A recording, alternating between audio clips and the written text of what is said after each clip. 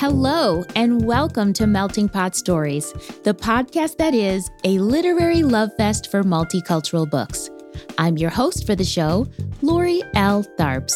I'm a writer, an author of both fiction and nonfiction, a fan of all things multicultural, and I love books. On this podcast, you'll hear inspiring conversations about the stories behind our favorite diverse books and the latest news and reviews from the publishing world. Come on and join me. I promise this podcast will leave you lit. On episode 63 of the podcast, I'm joined by author Jennifer Steil to talk about her brilliant new novel, Exile Music. Exile Music tells the story of an Austrian Jewish family who has to flee Nazi-occupied Vienna during World War II and ends up living as refugees in La Paz, Bolivia.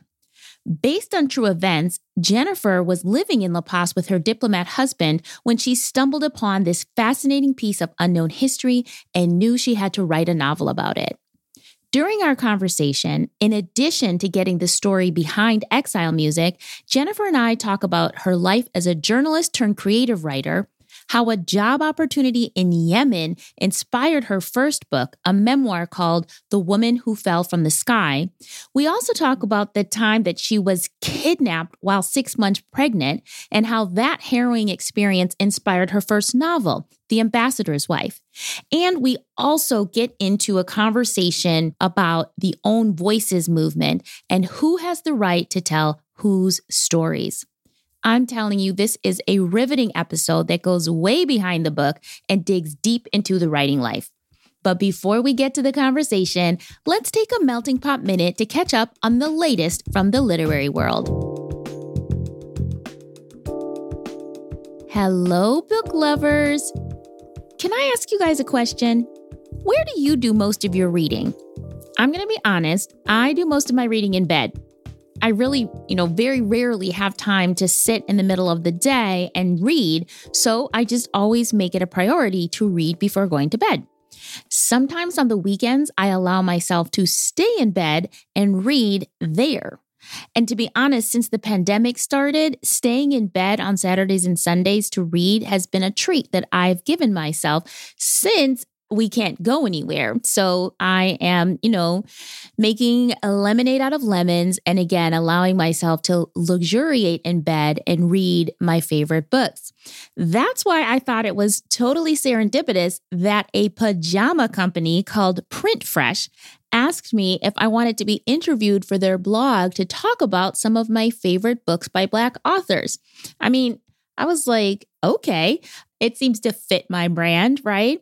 And then I found out that this company, PrintFresh, is woman-owned. It's based in Philadelphia. They use really diverse models in all of their advertising, like ethnically diverse models, as well as size diverse.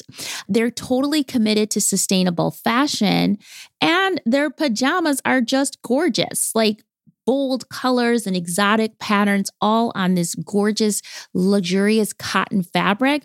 And so I was like, yeah, this sounds like me. And besides pajamas, they also sell journals. Pajamas and journals. It's like somebody jumped in my head and said, I'm going to create a company just for Lori Tharps. Anyway, so when they asked me if I wanted to be interviewed and then photographed in their pajamas, I was like, well, of course. And why am I telling you all this? Because I want you guys to go check out my pajama photo shoot and also read what I said about reading Black books outside of Black History Month. And you can see the books that I recommended for people to read. Also, you might want to buy a pair of these gorgeous pajamas for yourself because if you're like me and you like to read in bed, you want to look good while you're doing it, you might want to get a pair of these pajamas. And if you do decide to buy some and you use the link on my website, you can get a discount. If you use the link and put in the code at checkout, Lori L. Tharps, you will actually get 15% off of whatever you order. How cool is that?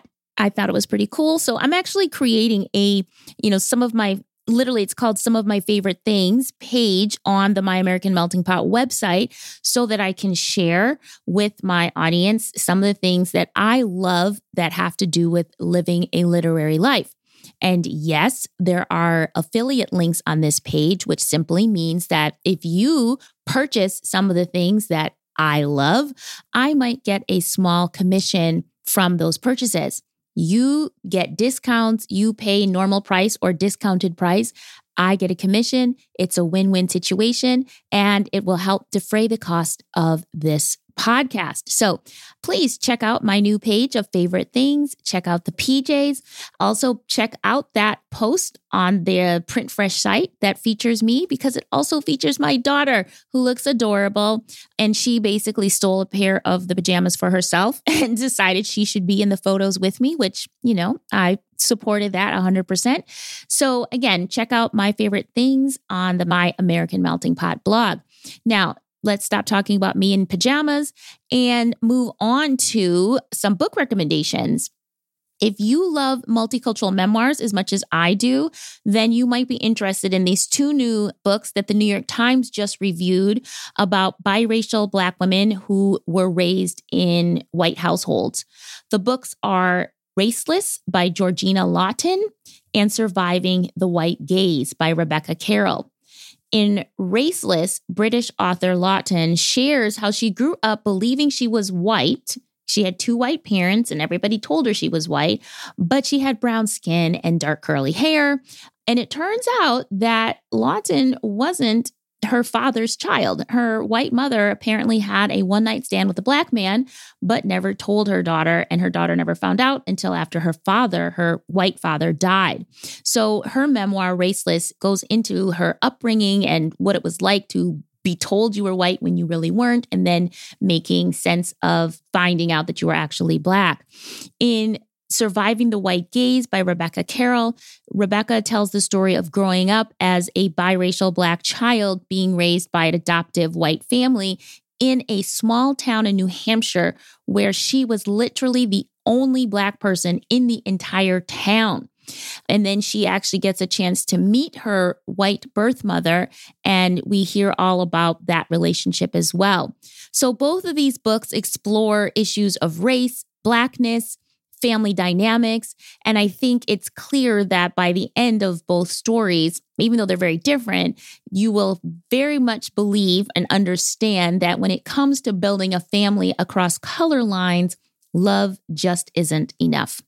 I will put links to both books and to the New York Times article in the show notes if you're interested in purchasing those books or reading more about them. And one last thing, a quick update from our recent guest, Dr. Yaba Blay. Her book, One Drop, we found out, sold out of its first printing in 24 hours. Woohoo! That is so awesome. And the book has topped several bestseller categories on Amazon's bestseller list. So we just wanted to say congratulations to Dr. Blay, and we, wish you continued success with this amazing book. Okay, speaking of amazing, let's get to our amazing conversation with Jennifer Stile. Welcome to Melting Pot Stories, Jennifer Stile. Hi, Lori. Thank you for having me. Well, I'm so excited to have you here because I am so excited about your book, Exile Music. But before we get into our conversation, and it is going to be a conversation, I want people to be able to imagine you and I having this warm, lovely conversation. But I think people need to know where we are and to envision us sitting in two comfy chairs in front of a roaring fire, just having this great conversation about books and culture. Except that we're not sitting in two comfy chairs in front of a roaring fire. I'm sitting in my bedroom in Philadelphia. It's 9:00 in the morning on a Saturday. It's 24 degrees outside. There's like 2.5 feet of dirty snow. It's a gray sky, and I'm in my pajamas. Where are you right now, Jennifer? Well, I am sitting at a desk in a very large house in Tashkent, Uzbekistan, and it is spring here already. Spring seems to arrive in February here in Central Asia. So it's very strange because you sound like you're in a comfy armchair right next to me. And yet I'm in the middle of Central Asia, surrounded by stands. And outside, the violets are blooming. So our garden outside is covered with violets. My husband and I have been quarantined in the house for the last 2 weeks. So today was our first day we got to leave our home since we returned to Uzbekistan 2 weeks ago. And we took a walk around the neighborhood, and we're surrounded by new construction on every side. So we took a look at how all these massive, monstrous looking buildings are proceeding around us and looked to see if our favorite stores were still there and just explore the neighborhood. So it's been a sunny day, as it usually is here. We walked without sweaters. And it's around 7 o'clock at night. So I'll cook dinner after this. And I will make breakfast. This is beautiful technology. So, it kind of begs the question, Jennifer, what are you doing in Uzbekistan? Because I believe you are my first guest to ever call in from Uzbekistan. Well, that is a very good question. My husband, who is British, is currently the British ambassador to Uzbekistan. So it's his job that has taken us here. So we moved here in August of 2019, I believe. But then my daughter and I, we have an 11-year-old daughter. She and I were evacuated last March because of COVID-19. The British government wanted us to be back in the UK where we could get what they consider superior medical care if we needed it. So we were evacuated and separated from my husband for 11 months, 5 months in London and 7 months in France, and just made it back here. Oh, wow. So your husband stayed, but you had to leave. That's right. So he had to stay to run the embassy. And we were evacuated and sent to London where we had nowhere to live. And my daughter then got COVID-19 in London. And she recovered swiftly, fortunately. And then Tim came to visit us in France for Christmas and the holidays. And I came down with COVID-19 and then gave it to him. So we were delayed even further coming back here. So it's been a very interesting year. Yeah. So you just said that the British government evacuated you and your husband is British, but full disclosure, Jennifer and I went to graduate school in New York City together. And as you can tell by her accent, she does not sound British. Jennifer, can you tell everybody what your background is, your professional background? And we know how you got to Uzbekistan because of your husband, but you've lived quite an exciting life yourself as a journalist and a writer. Can you just give the abridged version of your kind of professional writing career? Sure, I'd be happy to. My path to becoming a writer was very windy with lots of strange U-turns and dead ends along the way. So my undergraduate degree was in theater because I had great plans to become a star of the stage and screen, which I kind of remember that about you. Yeah.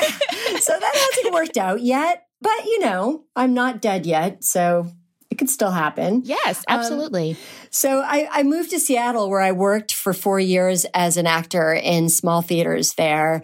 And it was while I was there that I began writing. And I began writing because I was frustrated with the kind of roles that were available to me as a young woman. I was in my early 20s, just out of college, and I was mostly cast as the sweet ingenue or the prostitute with the heart of gold, and all these roles that over time became boring and repetitive. And I wanted to play an astrophysicist or a paleontologist or a trucker or just someone different. And I started writing stories because I wanted to write the things I wished my characters could say. I was just feeling so limited by them. And then I thought, I actually never studied writing as an undergraduate because I was so busy being an actor, and maybe I should go get a degree. So I went and got an MFA on the East Coast at Sarah Lawrence College in New York, and then was finishing that. And I thought, gosh, I still haven't published anything. And I wasn't sure what I could do to make a living. And so at the time, I happened to be dating a journalist, and I thought, hey, journalists have salaries. And, they may not be very high salaries, but it's more than I've ever made as an actor or a creative writer. So I applied to Columbia University's journalism program with 3 days left before the deadline. And for some reason, they accepted me. And that's where I met Lori. And after I finished that program, I worked first in newspapers. So I was working in a small newspaper in Massachusetts, and then I worked for a newspaper in suburban New Jersey.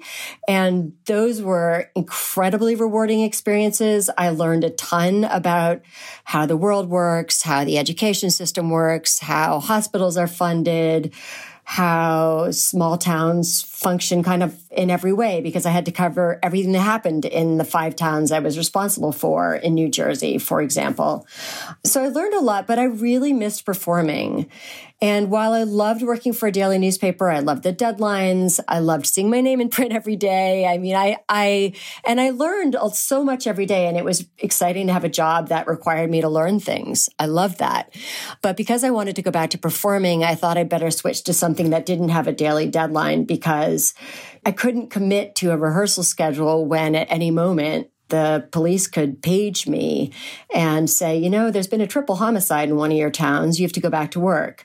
So I switched to magazines. I worked in New York City for various magazines, eventually ending up at The Week, which is a national news magazine where I worked for about 5.5 years, which I think is probably the longest I ever worked anywhere.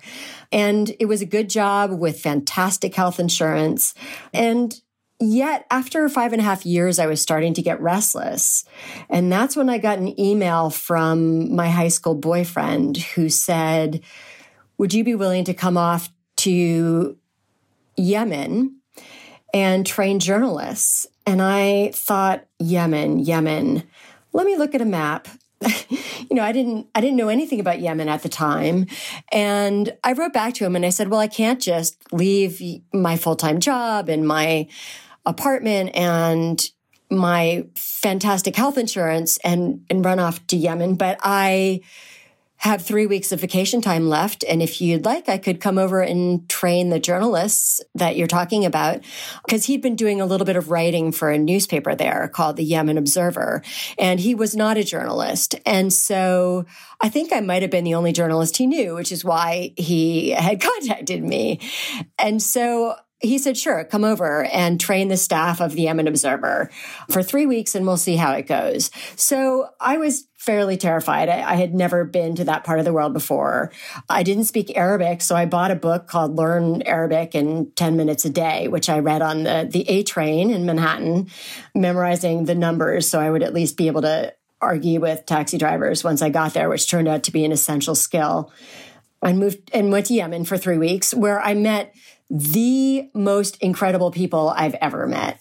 I was astonished at the warmth and friendliness of Yemeni people in general. I would walk down the streets in Yemen and everyone around me would say, we love you. Welcome to Yemen. We love you. And they would mean it. They would then invite me home to lunch after just having met me and then want me to come every week. They were the friendliest, most hospitable people I'd ever met. And that wasn't what I've been reading in the media in the US, which generally referred to them as terrorists. And, that was when I started thinking, I need to write about my experiences here, because these are not the Yemeni people that Americans are reading about.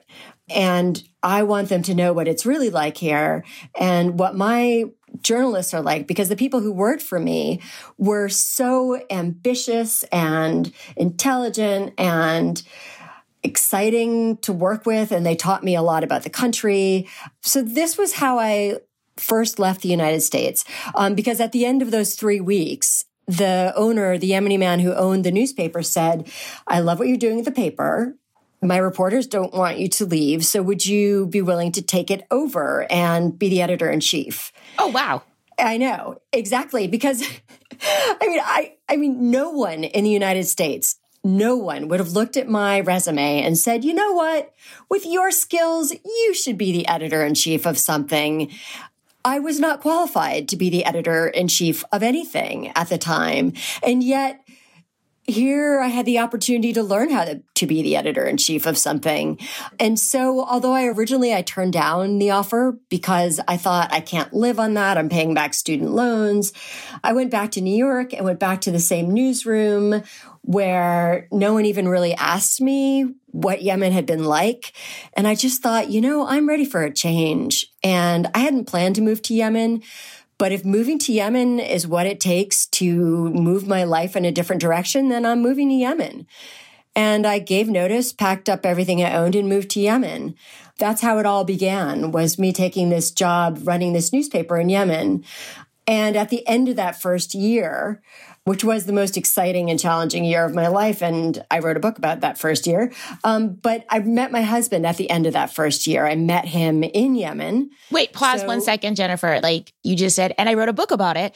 Since this is a podcast about multicultural books about different cultures, can you at least give people the title of that book? Because I'm sure after that story, people are going to be like, what? I want that book. What was the name of the book? Sure. So that book is called The Woman Who Fell from the Sky. And it's a memoir just of that first year in Yemen when I was the editor-in-chief of the Yemen Observer. And it tells the story of the kind of the hilarity that ensued once I accepted that job. And it follows my reporters. You get to know them pretty well and experience our newsroom dynamics, and kind of ends just after I met my husband.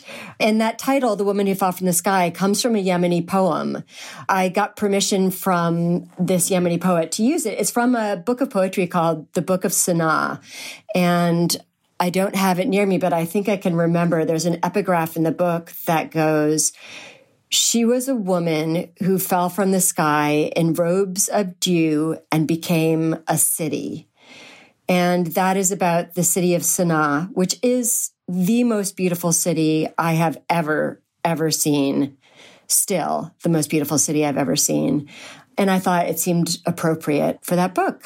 It's beautiful. And it's The Woman Who Fell from the Sky? Yes, The Woman Who... There is a different book. Yes, and that's my friend Heidi Duro wrote The Girl Who Fell from the Sky. Yes, and I remember when your book came out, I was like, oh, I know that title. Then I was like, wait, no, but I know the author. Oh my goodness. Okay, so, if people are looking for it, it is The Woman Who Fell from the Sky, or That Fell from the Sky? Who Fell from the Sky. Yes, The Woman Who Fell from the Sky. Definitely check that out. I'm assuming it's in paperback at this point? It is in paperback.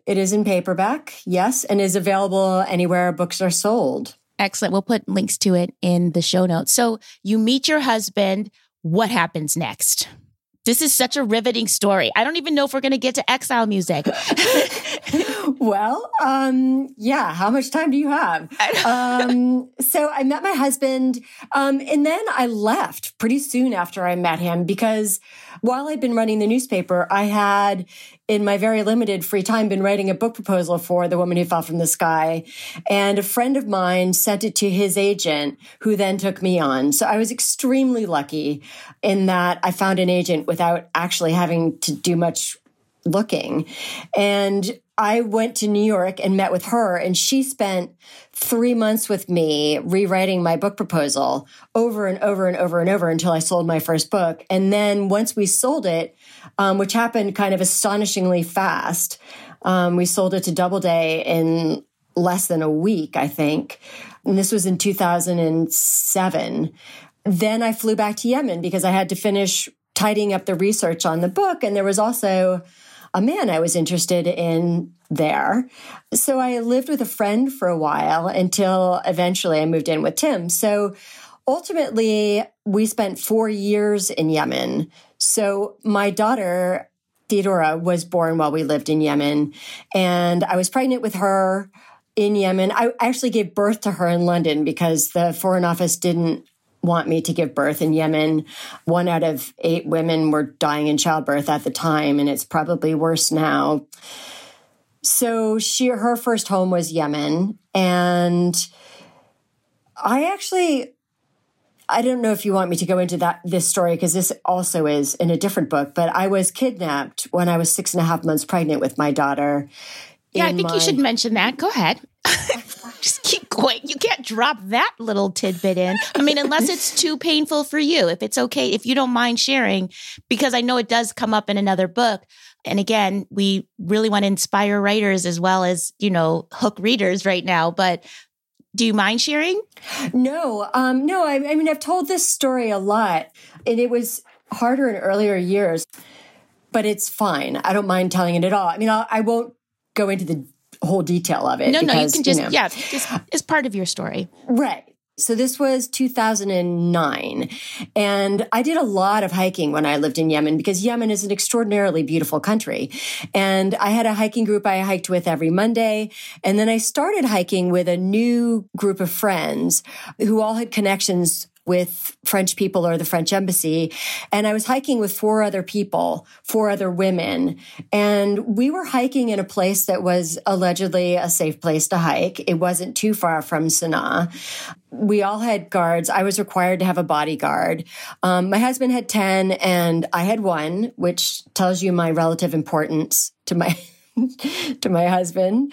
So we were in the middle of the mountains, about 2.5 hours hike from any road, when we'd been picnicking, and all of a sudden we heard shouting, and our guards were talking to another group of men, all of whom had AK-47s, but as anyone who's been to Yemen can tell you, this is not unusual. And also because, Yemenis have a very animated way of speaking. So often it can sound like they're shouting when really they're saying, isn't it a great day? Isn't it beautiful out? How's your mother? So I wasn't originally worried, but then this man, who it turns out was the sheikh of the local tribe, the leader of the local tribe, cocked his gun and pointed it at me, at which point my bodyguard said, Jennifer, you need to come here.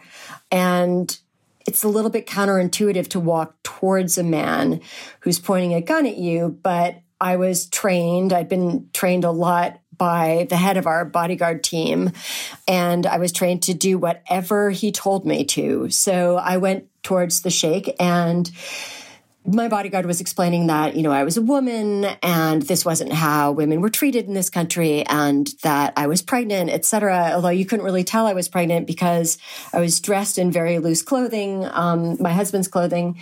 And the sheikh, when I looked at him, that was the first time I was afraid, because I think sometimes when you look into the eyes of someone who has a kind of mental illness, you realize that they are not seeing you as a human being. They are not seeing the same reality that you are. And he clearly wasn't seeing me as a human being, or that was the sense I had. And I started speaking with him. I was the only one of the 5 of us who spoke Arabic. And so, I said, we're friends. We don't want a mishkala. We don't want a problem. We'll move off your land if we're trespassing. And he and my bodyguard then got in an argument, and I edged away and joined the women. And anyway, around this point, I decided I better call my husband and let him know.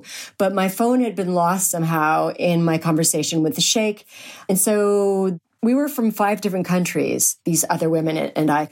And the youngest was a Romanian woman, and she still had a phone. And so thankfully, I remembered Tim's number. I'd memorized it. But I thought there's no chance he'll answer his phone, because he wasn't allowed to take a mobile phone into the embassy for security reasons. And I didn't remember the embassy number. So I called his mobile phone, and by pure coincidence, he was having a meeting outside of the embassy in our home, and thus answered the phone, which I don't think had ever happened before during a workday. And I explained to him that I was in trouble, and he reacted as if I had called to tell him the weather. He immediately said, okay, is Mohammed with you? And where are you? And do you have a satellite phone, etc.? Pass the phone to Mohammed. And then as soon as he got our whereabouts from Mohammed, who was my bodyguard that day, and who eventually received an award for saving my life, he then, he got on the phone with the Minister of the Interior, who then got on the phone with the leader of the tribe, and negotiations began. And we still are unclear on exactly what went down in various negotiations. I think at one point, They were asking for the government to give them some cement in return for us because building materials are at a premium there. But eventually, after a lot of toing and froing and trying to get us to go into this house, which I was resisting going into, I mean, we were surrounded by a circle of men with guns, so we couldn't move in any direction. And the women I was with were incredible. They they'd lived all over the world. Most of them were older than I was. They were incredibly calm. No one panicked. No one was tearful. I mean, these women were just rocks, and they were super protective of me because I was pregnant. And I think also, originally when I was panicking, because I did panic, I will not lie, I was terrified. And I started having cramps, and I thought, I'm going to prematurely deliver this child in the middle of nowhere while being held at gunpoint. And I thought, if I'm not going to deliver this child prematurely at gunpoint in the middle of nowhere, I need to calm down. So I thought, how can I calm down? And I just thought, well, yoga breathing, this is what it's for, finally. I found a use for all the years I've been practicing yoga breathing, and that calmed me down enough that I didn't lose my daughter. And eventually, at the end of that day, a very long day, we were let go, and the French sent some trucks into the mountains to ferry us to the road where the armored car was waiting for me. Armored cars can't go off-road because they weigh, I think, literally like 1 million tons. They are super heavy cars. And so the bodyguards were there to take me back. Tim couldn't be there, of course, because he couldn't leave the house without the bodyguards, and they were all with me. So we made it back safely to the house. All the other women went their own way, and all of us were safe. And when I got back to the residence, to our home, the head of our bodyguards, I think, was tearful with relief, perhaps having just seen his job go up in smoke if he'd lost me. And Tim was just incredibly calm. And I said, weren't you worried? And he said, worried? I didn't have time to be worried. I had to get you out, which is, he's good at his job. He doesn't panic. He just gets on with what he needs to get on with, which is kind of his attitude towards, later on, he was attacked by a suicide bomber in, I think it was April of 2010. And again, was incredibly calm after a body exploded on his car. So, oh my God.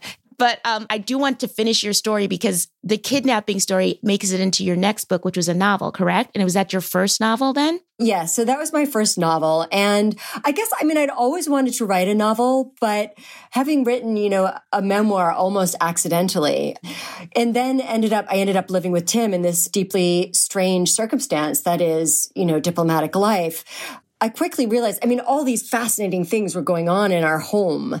We had Scotland Yard detectives and hostage negotiators staying with us. We had ministers staying with us. We had military people staying with us.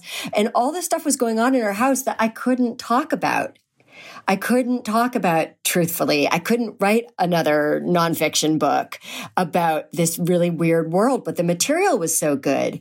And I thought, well, if I don't want to, prematurely end my marriage, I'm going to have to write some fiction. So I started working on a novel, but I started off with, the account I had written for the Foreign Office about my own kidnapping because they had asked me to write up exactly what happened. So I had a really good record of it. And that is the only true scene in the book. Everything else is fictional. The whole story in The Ambassador's Wife is fictional. But it does start off with a kidnapping. And after that, it was just a question of me saying, well, what if I didn't get released? And what if I'd left behind a small child? And what if my husband refused to leave post, etc.? And so I kept asking myself those questions until the book was done, really. So yes, that was my second book. And it's called The Ambassador's Wife. Yes. So actually, I know you've lived in so many different places.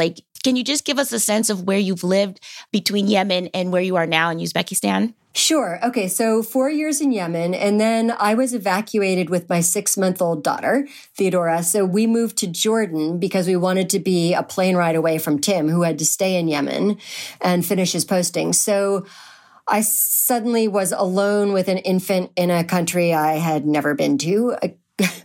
But we managed and found our way around Jordan by ourselves and stayed there for 4 months until Tim was done. And then we went to London for almost 2 years.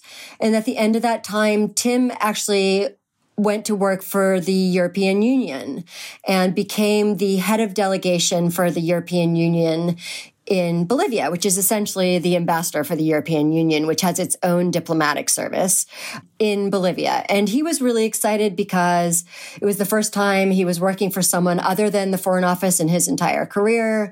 He speaks 7 different languages, and he got to use a lot of his languages within his own delegation because he had people working for him from Belgium and Spain and France and Bolivia and Peru and all over the place. So it was really exciting for him. And it was really exciting for us because we got to be in Bolivia and learn Spanish, another new language for me, and learn an entirely new country. So we were in Bolivia for 4 years. And then when we left Bolivia, we left just after the Brexit vote, which put a very swift end to Tim's career with the European Union. Much to his dismay, he was incredibly sad that he would no longer be able to work for them. But fortunately, he could go back to work for the Foreign Office. And so we moved back to London for a few years, and he worked various London-based jobs until he got the posting here in Uzbekistan. And we moved here in 2019. But then, as I mentioned earlier, my daughter and I spent the last 11 months traveling between the UK and France. France is where our only permanent home is. And so we're here for another 2.5 years in Uzbekistan. So, yeah. Wow. So exciting. So the 4 years in Bolivia leads us an even better segue into exile music. So for this podcast, I like to talk about the stories behind the stories. I don't want to assume that everybody has read your book by the time they listen to this podcast. So we don't want to give anything away, but can you, how do you describe what exile music is about?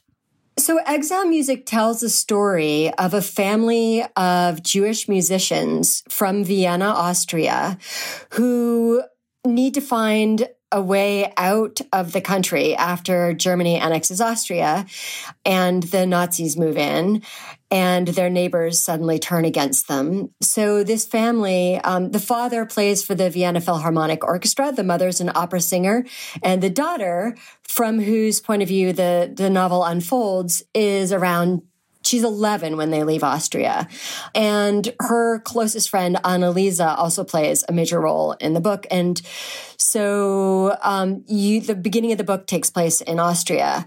And by 1938, there were only 3 countries in the world still willing to accept Jewish refugees from Nazi-occupied Europe. And Bolivia was one of those 3 countries.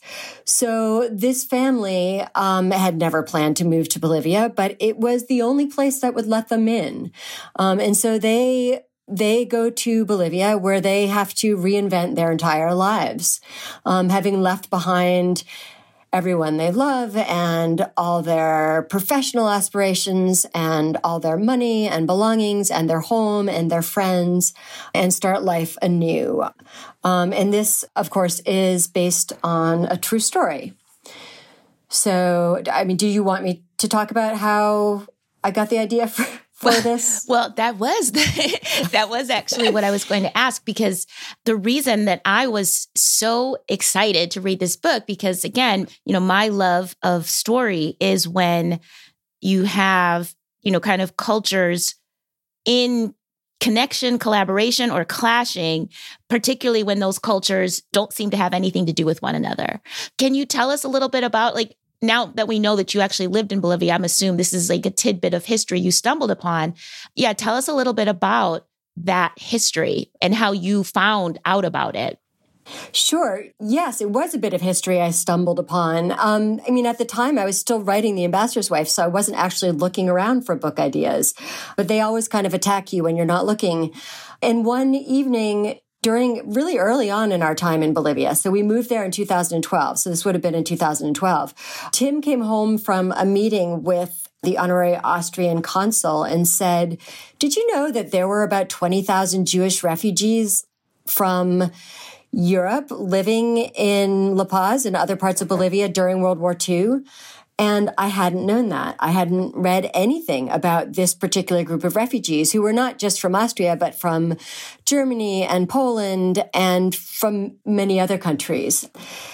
And so I thought, why have I never read anything about this group of refugees? And I started looking around, and there were some nonfiction books. There was a really good nonfiction book called Hotel Bolivia, written by one of these refugees, but I couldn't find a single novel. And so I started thinking, wow, this would make a really good story. And it's certainly a bit of history that should be brought to light. And I also started to imagine what it must have been like to be an urban professional person and suddenly find myself in the middle of the Andes Mountains where I could no longer have my career. I could no longer earn money the way I always had. I had lost everyone I loved, and I had to reinvent my entire life. And also La Paz is at 12,000 feet. It's high up, and it's quite difficult to live at altitude even today, as I discovered. Yeah. Can you talk a little bit about that? Because that was one of the things, I mean, I feel like that was, and people, please, I don't want to give so much away about this book, but this is such a good book. It is such a good book. It's so well written, and it's just such an amazing original story, and the characters are just lovely. So please, please, please, you're going to want to read this book. But I'm talking more about the actual backstory, but it's not because the book is not phenomenal. That's just a side note. But can you talk a little bit about the actual physicality of arriving in Bolivia? Because I don't think if you're not a skier, you've never been to Bolivia, that idea of living at a higher altitude, like, can you just describe what that actually feels like? Because it's something that most people, especially those of us from the Midwest, grew up in the flattest place on the world. It's hard to imagine what you mean by like you're living up higher and it affects you. Can you just describe what that means, what that feels like? It feels different to each person, and you never know how your body's going to respond until you're actually there. So even if you're a super competitive athlete, for example, you might have a terrible time at altitude and get violently ill. And sometimes you can be a couch potato and be fine. But what generally happens is when people land in La Paz, like if you fly into La Paz, you go from being in a pressurized aircraft to being at 12,000 feet. I mean, a lot of people start throwing up the second the plane lands. And I mean, I used to overhear the flight attendants talking about how much they hated the Miami to La Paz flight because there would always be someone throwing up. And then, people get dizzy, your heart rate changes. But altitude also affects digestion. It affects sleep. Like you either want to sleep all the time or you can't sleep at all. For me, I didn't get altitude sickness. None of the three of us did, in terms of like none of us vomited, but I think we're all much tireder than normal. Theodora was quite small and she adapted really easily. I mean, she had a headache on the way down from the airport, but by the next day, she was pretty much her normal self. And then, of course, she spent 4 years growing up in Bolivia. So she adapted better than we did, given that she was still growing. And it takes a long time to adapt to altitude. I mean, the altitude doctor I used to see there said it takes 40 days to adapt to altitude. And most tourists don't spend that long, which means that tourists never fully adapt, which is why all the mountain bike rides offered by the mountain biking companies in La Paz are all downhill because they don't want anyone like getting their heart rate up, when they're not adapted to the altitude, because it's lethal. I mean, you can get a cerebral hemorrhage and have to be medevaced. It can be serious. So tell us a little bit more about the real people that you met who inspired you to start writing this story, because I know you did actually meet people who were part of this original community of Jewish refugees. I did. Not long after I had that conversation with Tim, I was at Spanish National Day and met a man named John Galanter, who was born in 1946, just after his parents arrived in Bolivia. And now his parents were from a small village in what was Poland, and then was part of the Ukraine, and then was part of the USSR, and now I think is part of Ukraine again. And John's parents had lost their 2-year-old daughter and their parents and the entire Jewish population of their village to the Germans and the Ukrainians. And they fled just after the war and came to Bolivia, and that's where John was born. So I met John, and he told me his family story.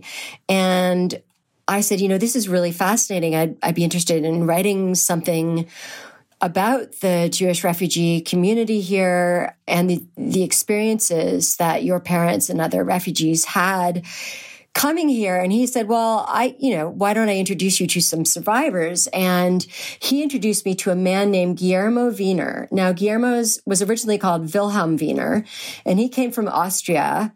He came over to Bolivia when he was 8 years old with his parents and settled in La Paz, learned Spanish from his landlady's children, and he completely assimilated. He had Bolivian friends. He learned Spanish really swiftly.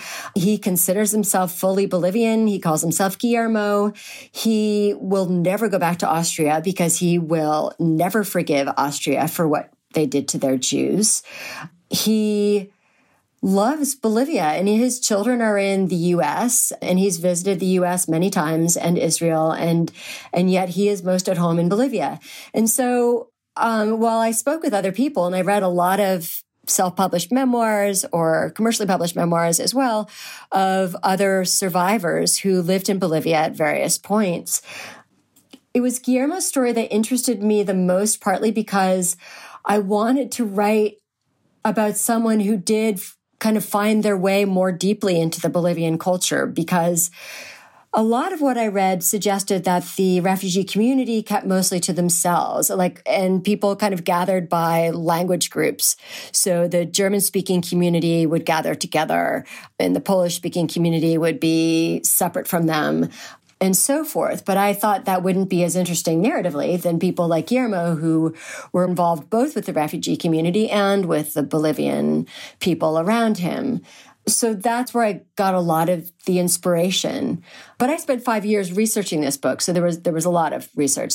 That was one of my questions, was how long did it take you to research this book? Because the book is meticulously wrought, like the scenes in Austria, the scenes in Bolivia. And I did not know when I was reading the book that you had lived in Bolivia. And I'm thinking to myself, how in the world? And now that knowing that you lived there, but still, you didn't live there in the 1940s. So it's just really impressive how well I feel like I know what it was like to live in Bolivia, in La Paz at this time. And I just love your character, Orly. Like you said, you mentioned that you're telling the story from the young girl who grows up to be a woman in the course of this book. I'm just curious if Guillermo was your kind of inspiration, why you chose to write your main character as a female instead of a boy. Well, I mean, Guillermo was just part of the inspiration. First of all, I'm actually mostly interested in telling the stories of women because I feel we've been overlooked for most of history. And so I'm doing my best to remedy that by putting as many interesting female characters into the world as I possibly can. But the other inspiration for this book was my daughter, because she was around 3, I think, when I started researching this book. And I remember one morning where she was quizzing me. She couldn't remember having lived anywhere but Bolivia.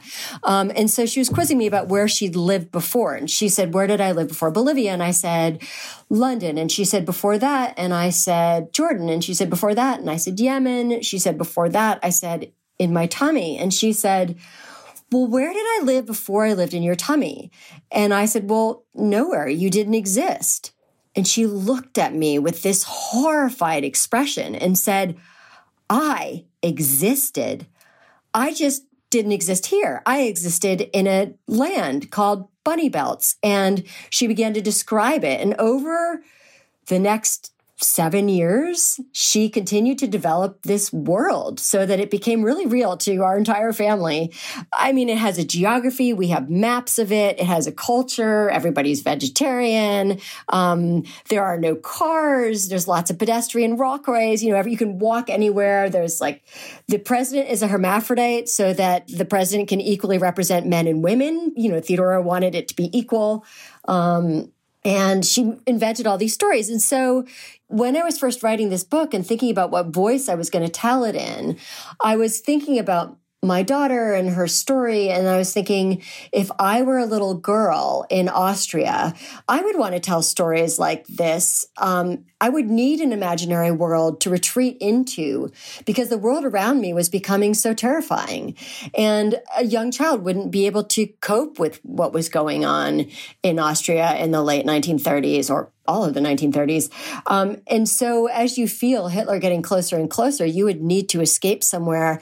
And when I started thinking about that world, I imagined her creating it with a friend. And that's how Anneliese was born. I thought it would be more interesting if she were with a friend. And so I started out with these two little girls. And so that's how I ended up with Orly, kind of. That's great. And I feel like, I'm teaching a creative writing class right now at the journalism school where I teach.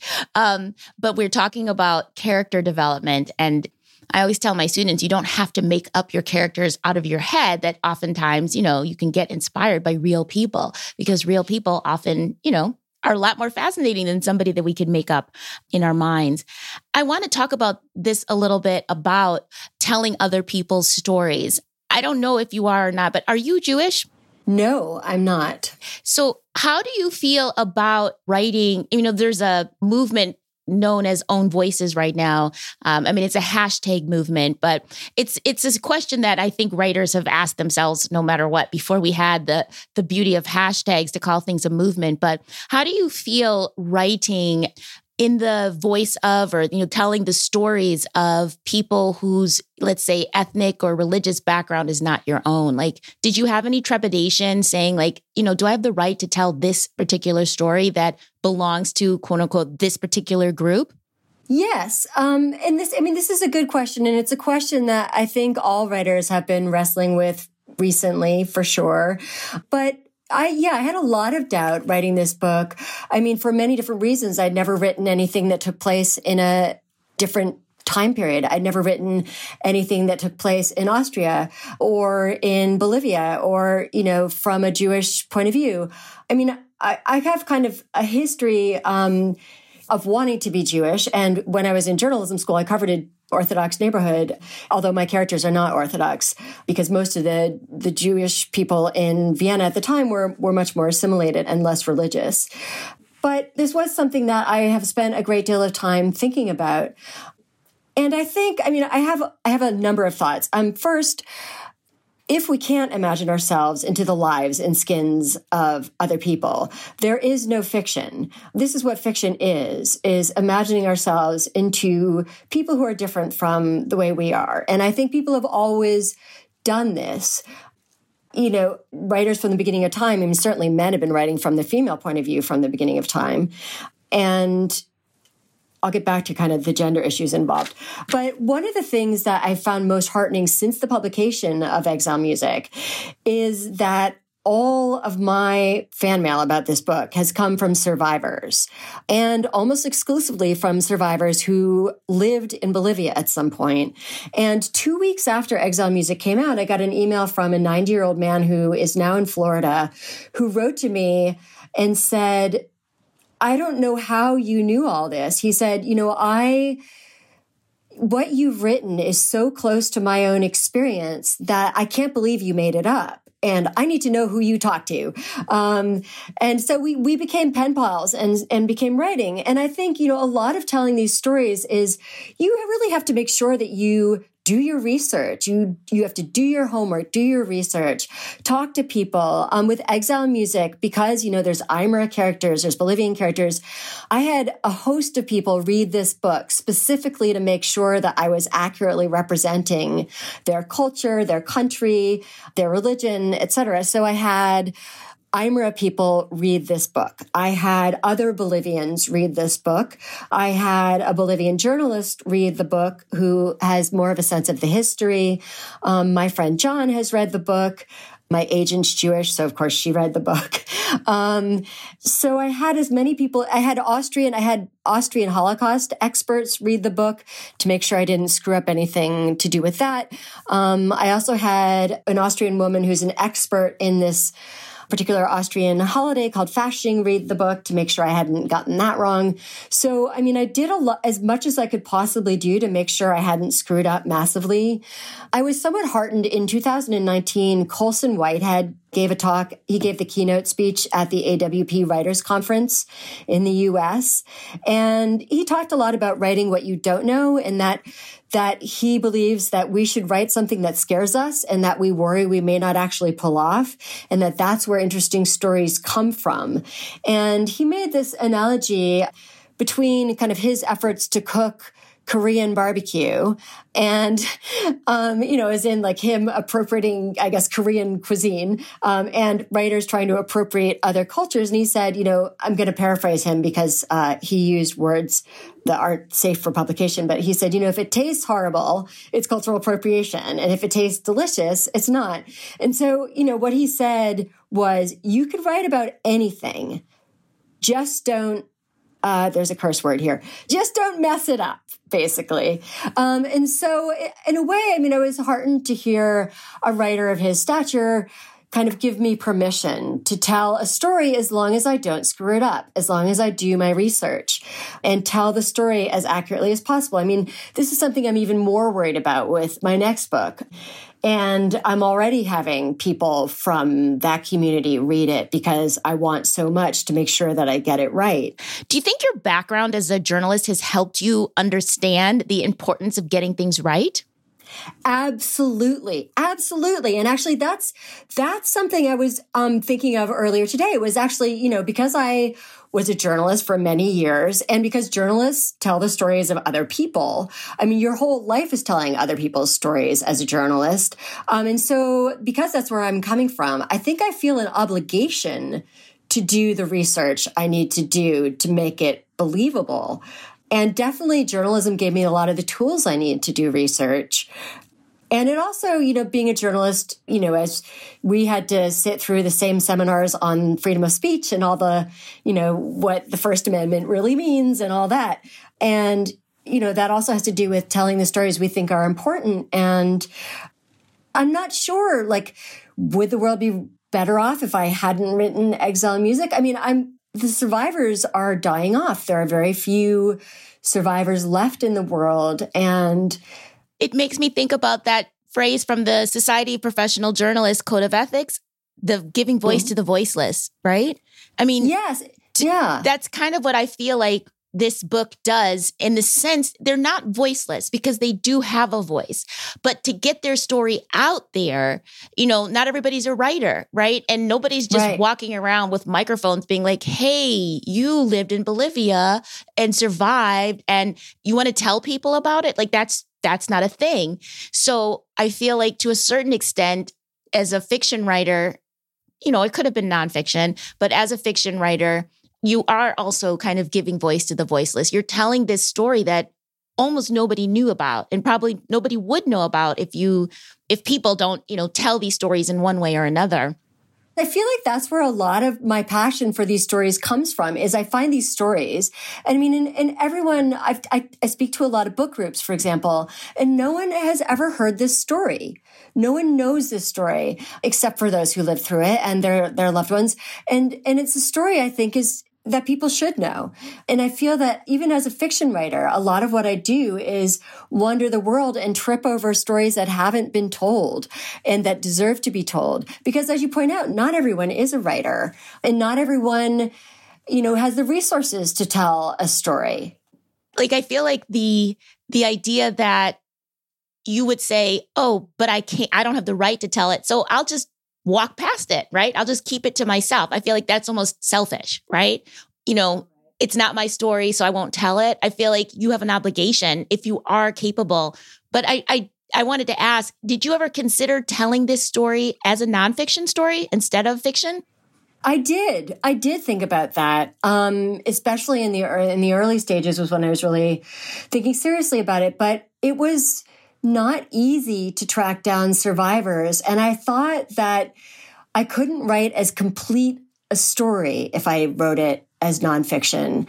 That's kind of why I did it. I thought, well, I could tell an incomplete story, or I could tell what feels to me a complete story that can really get into what I imagine their days were like. I mean, the thing is that even reading all these self-published memoirs, like people never told me what I wanted to know, which was, how are you cooking? What does your stove look like? Right. And, can you get canned food? Or like, I had all these questions about their daily life. And these are the things people don't write down. Right. Of course. So, yeah. And so I didn't have access to a lot of the stuff I needed for nonfiction. I mean, I still needed to figure out how to work a kerosene stove and all sorts of other things in order to write this believably. But I just didn't think I could do as good a job at bringing it to life. Like I wanted it to be a gripping read. I wanted people to get involved. I wanted them to be emotionally connected to the characters. And I thought I could better do that as a fiction writer. As a reader, I know that I find just as much truth in the fiction I read than I do in the nonfiction. And nonfiction, of course, is shaped narratively to make sense of a story, and things are left out and things are included. And so there's a bit of storytelling that goes into even nonfiction. Yeah. Can I just say one other thing that this is not, it's kind of related, but absolutely. There also I've noticed, just as an observation, there's a lot of gender differences in terms of how male authors and female authors are treated. And among those many, many differences in the way male authors and female authors are treated is that men seem to be able to appropriate cultures, sexes, whatever, with impunity. Men appropriate cultures and they get the National Book Award, whereas women do it and they get eviscerated. And, I think women are held to a much tougher standard than men are. And not that we should all be held to tough standards. We should all do our research. I'm not excusing anyone from doing, lazy research or writing an irresponsible book. But I do think we have to look at the ways we treat men and women differently in the publishing world. I agree with you 100%. And I do think it's, I'm going to be honest, I'm a Black woman. And if I, as a Black woman, am writing about white characters, nobody really yells at me for appropriating white culture. But at the same time, that's because of this, we live in this world where it's foundationally set upon white supremacy. So it's a different power dynamic, right? And the problem that if I write a book with white characters, which I did, my book is still considered a Black book. Just because I am a Black author, my book is still considered a Black book. It's still shelved with African-American stories, even though it has white characters in it or it's centered on a white character. So there's this idea of who is allowed to write about who. There's a lot of inequities. I think you're absolutely right that men are given more of a free pass. They're even lauded for it, especially when men write about women. Suddenly they're the most best thing ever, right? A man, even like writing what we would consider women's fiction, when a man does it, it's like, oh my God, this is the best thing ever. And he's the most amazing writer because he could, write about women. And it's maddening. It's really maddening. But I do appreciate the fact that I almost feel like you kind of told this book in service to a group of people, not as I'm going to tell this story and exploit it or something like that. I feel like you put so much time into it and so much thought into it and so much research into it because you said, this is a story that needs to be told. Thank you for saying that. That is my fondest hope, when I was writing it, I kept thinking, I want anyone who's still alive, who remembers this time, I want this world I'm creating to be recognizable to them. Like that was really important to me. That kept coming up. Like I want this to be recognizable. Maybe my story isn't recognizable because I'm making up the story, but the context, I tried really hard to get that right. And I just want to say that, I totally agree with everything you were saying. And the fact that, African Americans and women, and you as an African American woman, are not allowed to tell universal stories. Like, our stories are somehow not universal, whereas male stories are universal. And that is a major problem. Like, you as an African American woman, you have things that will resonate with all of us. And women shouldn't be ghettoized in the women's fiction section, just as you shouldn't be relegated to only the African American section. You should be in literary fiction or journalism or whatever, wherever else your book belongs. It's like men write so many domestic novels and they're not called domestic novels, right, but ours are. Right. Exactly. Exactly. And that's the thing. So, I mean, I think like at the end of the day, I mean, we could talk about who has the right to tell whose stories endlessly. And of course we could find examples of just horrible appropriation or, people who, like you said, did lazy research, whatever. Obviously, those people exist. But I do feel like that in some ways, like I don't want that fear to stop people from just telling great stories, right? I don't want people thinking that they can't do great research and tell a great story because it's a great story and that they don't own it. And part of it's not even about the writer. It's about how people respond to it, right? It's not anyone's fault that if somebody who doesn't belong to this ethnic group writes a great story and people respond to it, is it their fault that they wrote a great story and they're not of that ethnic group? Like, I don't want people to be afraid of telling brave stories. Right. I mean, I don't like to see, I think, again, this comes from the journalism background, like that chilling effect that we were always told about in journalism school. We don't want a chilling effect where people aren't telling exciting stories that they stumble upon. I mean, and the other thing I was speaking with my daughter this morning who's now 11, and I was asking her, because of your question that we talked about earlier, I was asking her, well, what do you consider to be your culture? Because I was wondering if she was to tell a story in her own voice, what would her own voice be? Because, okay, she has an American mother and a British father, but she has never lived in the U.S. She has no reason to think of herself as American at all because she has never lived there. None of her associations are from the U.S. And so, the first 8 years of her life, she definitely considered herself Bolivian. And then we ask her regularly what she considers herself because it keeps changing. And today I said, so what do you consider yourself now?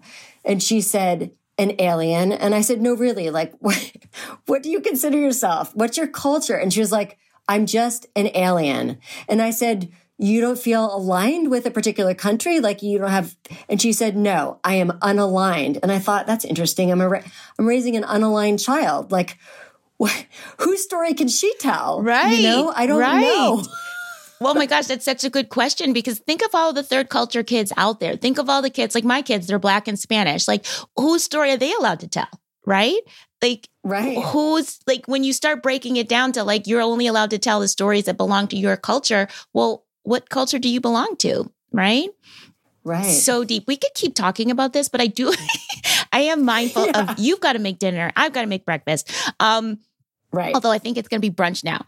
But I just want to get a couple of more specific questions about the response to the book. You already mentioned that you've gotten some great responses from the Jewish community. What about the Bolivian community? And I don't know if, you did talk about the native people in Bolivia, also, Bolivians as a whole, as a country. Have you gotten any response from Bolivian people and or the greater South American community? I don't know if that would even be relevant, but I just want to know what other responses you've gotten about the book. That's a good question. I hope very much that there will be a Spanish language edition of this book at some point, because I think that's really important because most Bolivians do not read English. So of the Bolivians I know who speak English, I've had a really positive response, but that's partly due to them because they read early drafts of this book and they corrected a lot of my stupid mistakes. They corrected mistakes about my geography. They corrected my Spanish. They corrected my descriptions of Bolivian holidays. And so everything I got right is kind of due to Bolivians who read the book in early stages. Now, I have spoken to a book group in Bolivia who was very positive about the book.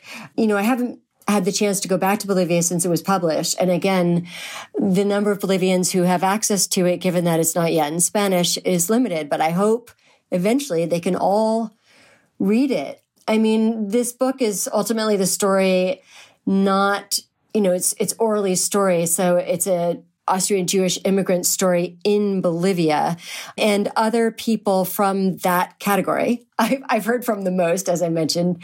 But I've also, because I've been doing events with the Jewish Book Council, I've been doing a lot of talks to JCCs and other Jewish organizations. And that response has been so moving. I've had so many people say they cried their way through it, especially people who live there.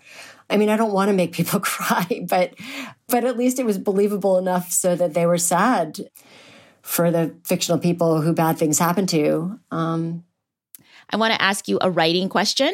I know you teach writing as well. And I wanted to know, for our listeners who are aspiring writers or are writers already, what do you think makes a good writer? I read this quote of yours from another interview that you did, and you called yourself a novelty junkie. You said, I like to constantly do and try new things. And I felt like that could be me. Like, in fact, that's kind of been my downfall in some ways, because I can't stay in one place or do one thing for too long, which is why I think writing suits me, because I can always be researching something new. What do you think is the thing that makes someone a good writer? And I don't mean like they have a good command of grammar. I mean like the personality or the trait or something. If you could kind of, I don't know, distill that, what do you think it is that makes someone a good writer, a good fiction writer? That is such a good question. There are, I mean, of course, so many different things and so many different kinds of writers. I was just thinking the other day, I could never be Emily Dickinson, who, apparently never left the house, because I would go completely insane. Because I am a novelty junkie. It's something that is on my mind a lot. I can't even do the same yoga video 2 days in a row without going mad, which is why this lifestyle suits me and why I've never been able to hold a job for very long, except for, author, because I get to do a different book all the time. But I think, when people ask me for writing advice, like what's going to give them great stories to tell, or what I say to them is move to a country or move to a place that makes you profoundly uncomfortable and forces you to question all of your assumptions about the world, and you will have things to write about. And I think that for me has been crucial, because I didn't even realize the ways in which growing up in the U.S. had shaped me until I lived in Yemen. And then I looked back at my life and thought, oh my God, I'm so American. Look at all these ways I'm shaped. And I never thought of myself as American before, really. I hadn't realized that I am the way I am because of where I grew up in such a visceral way until I lived somewhere so completely different, and somewhere where everything I believed was constantly being questioned. And that was illuminating. And I feel my whole life is trying to put myself in different perspectives and different cultures and to try to see things in different ways. So I guess the ability to look at things from different points of view and from points of view not your own is really critical if you're going to write good fiction. I love that. And I announced this on my blog a couple of days ago that I am actually leaving the United States and moving to Spain, and hoping to pursue my writing more full time. And you just made me feel like that's the best thing I could possibly do. So thank you for that. And I agree with you 100% that if you want to inhabit the minds, the worlds, the lives of fictional characters, seeing yourself in a different way is so helpful. Like, I always think of myself as a whole different person when I'm speaking Spanish, right? Like, I'm not the same person. I'm a completely different person in a different language. So I love that. I love that advice. So, okay, Jennifer Stile, award-winning author, has told you to just pick up and leave the United States, people. Go. Just go. Not all at once now. And of course, if you can't move, you can also travel. It doesn't have to be like leave for good. That's not obviously possible for all people, but it can be. Right. It can be it actually even could be in a neighborhood. Like, it could be a local trip, a local different place, right? You can see yourself Absolutely. In a different way. But that's why travel is so powerful, just to have those experiences. I was going to say, like, if you're a Northerner and you're afraid to live in the Southern United States, well, then go move to the Southern United States. Like, you don't have to leave the country even. Yeah, because that's different. So, Jennifer, what are you working on next? What you already alluded, you're already on the next book. So can you give us a little taste of what it is that you're working on? So I actually just finished, I should say, a draft, since I haven't sold it yet because it hasn't been sent out yet. But I just finished writing the next book, which is a novel, and it is about a community of LGBTQ people living underground, largely because they've been forced to, and kind of what happens. And it has a lot to do with revolution and art and women and being queer and things like that. So I had the best time writing this book that I've ever had writing anything in my entire life. So did you not leave out the part that, doesn't this also take place in Bolivia? I think it takes place in Bolivia, although I'm not sure I'll leave. It may be an unnamed country, kind of like Ann Patchett does in Bel Canto, where it clearly takes place in Peru, but she never names Peru. It could be something like that. I'm not 100% sure. I mean, once I have an editor, we can hash these things out together, I hope. But I'm really excited about it because, as a bisexual person, well, not just because of that, just as a human, the human rights of queer people around the world are important to me. And the way that these people are treated in Bolivia and elsewhere in South America is horrific. But this was also, I don't want people to think of this as being a book about trauma, because it's really not. It's also about art and power and revolution. So. That sounds exciting. And it sounds like, hearing your entire background, starting in the theater world, it sounds like you're pulling together all the things. This is that book where you're pulling it all together. That's the goal. I got to make that undergraduate degree in theater worthwhile. Absolutely. Jennifer, this conversation has been so wonderful. And again, I could keep talking to you. I have so many follow-up questions, but we'll just have to continue it offline. But can you tell people where they can find you? Are you one of these people who is active on the social webs and interwebs and social media and all that?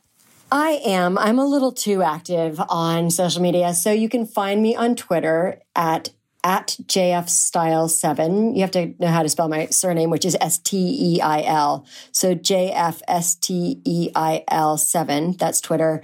I'm on Facebook. If you just look for me under my name, Jennifer Style, I will turn up. I'm on Instagram as well under my own name.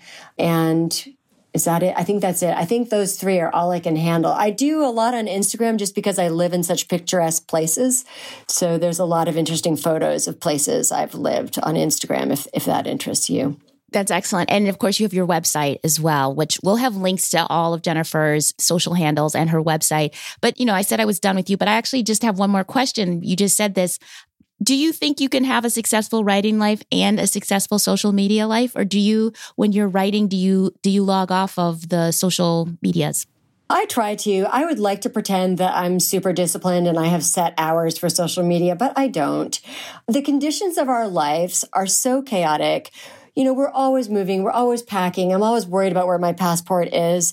Some days I have time to do social media. Some days I don't. Some days I'm picturesque places. Some days I'm not. And so there's just so many factors in our life and so many kind of interruptions to, I'm a parent and a partner. And so all these things, and also being a diplomatic spouse, which is, we could talk a whole nother conversation about that. All these come with obligations. And yeah, I don't think there's such a thing as balance. I just I'm like a human pinball. I just bounce from one thing to the next. But I do always try to get writing done somehow, even if there are days I have to spend on airplanes. I love that. That's good. I like it. I'm saying that because especially as we're in a global pandemic, and I feel like it's probably even more so for you, that you have to stay connected. All of us now are so isolated that staying connected is important. It's not just a distraction.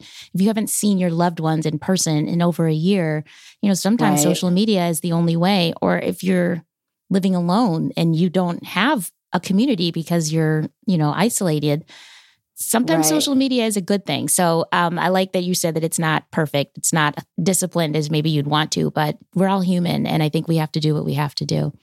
Right. And at this point, I do have people I love all around the planet, and I want to stay connected to all of them. And social media is one of the only ways I can manage that. And if you're lonely, write to me on social media, because I'm telling you, it's pretty lonely here at the moment. So if it's lonely where you are, I'm happy to chat. Yay. And that is a perfect ending for our conversation. Jennifer Stile, thank you so much. And everybody, pick up a copy of Exile Music. You will love it. Thank you so much for having me. It's been such an enormous pleasure to talk with you, and can't wait to talk to you in Spain. Yay.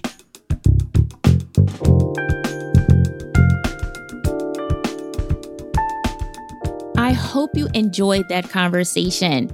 Jennifer has lived such an exciting life, and it was so amazing to hear all about it. Like I mentioned, we did go to graduate school together, but we have not stayed in touch. So I was learning about Jennifer's life at the same time that all of you were. And it was just so inspiring how she, keeps herself open to finding stories, or she said stumbling across these global stories.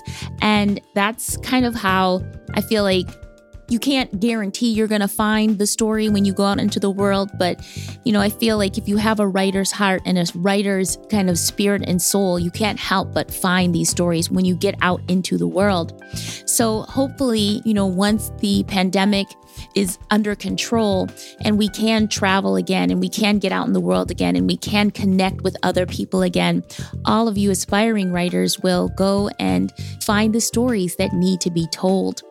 And for all of you readers, I hope you were excited to hear about Exile Music, and I hope that you pick up the book and read it, because I'm telling you, it is absolutely amazing.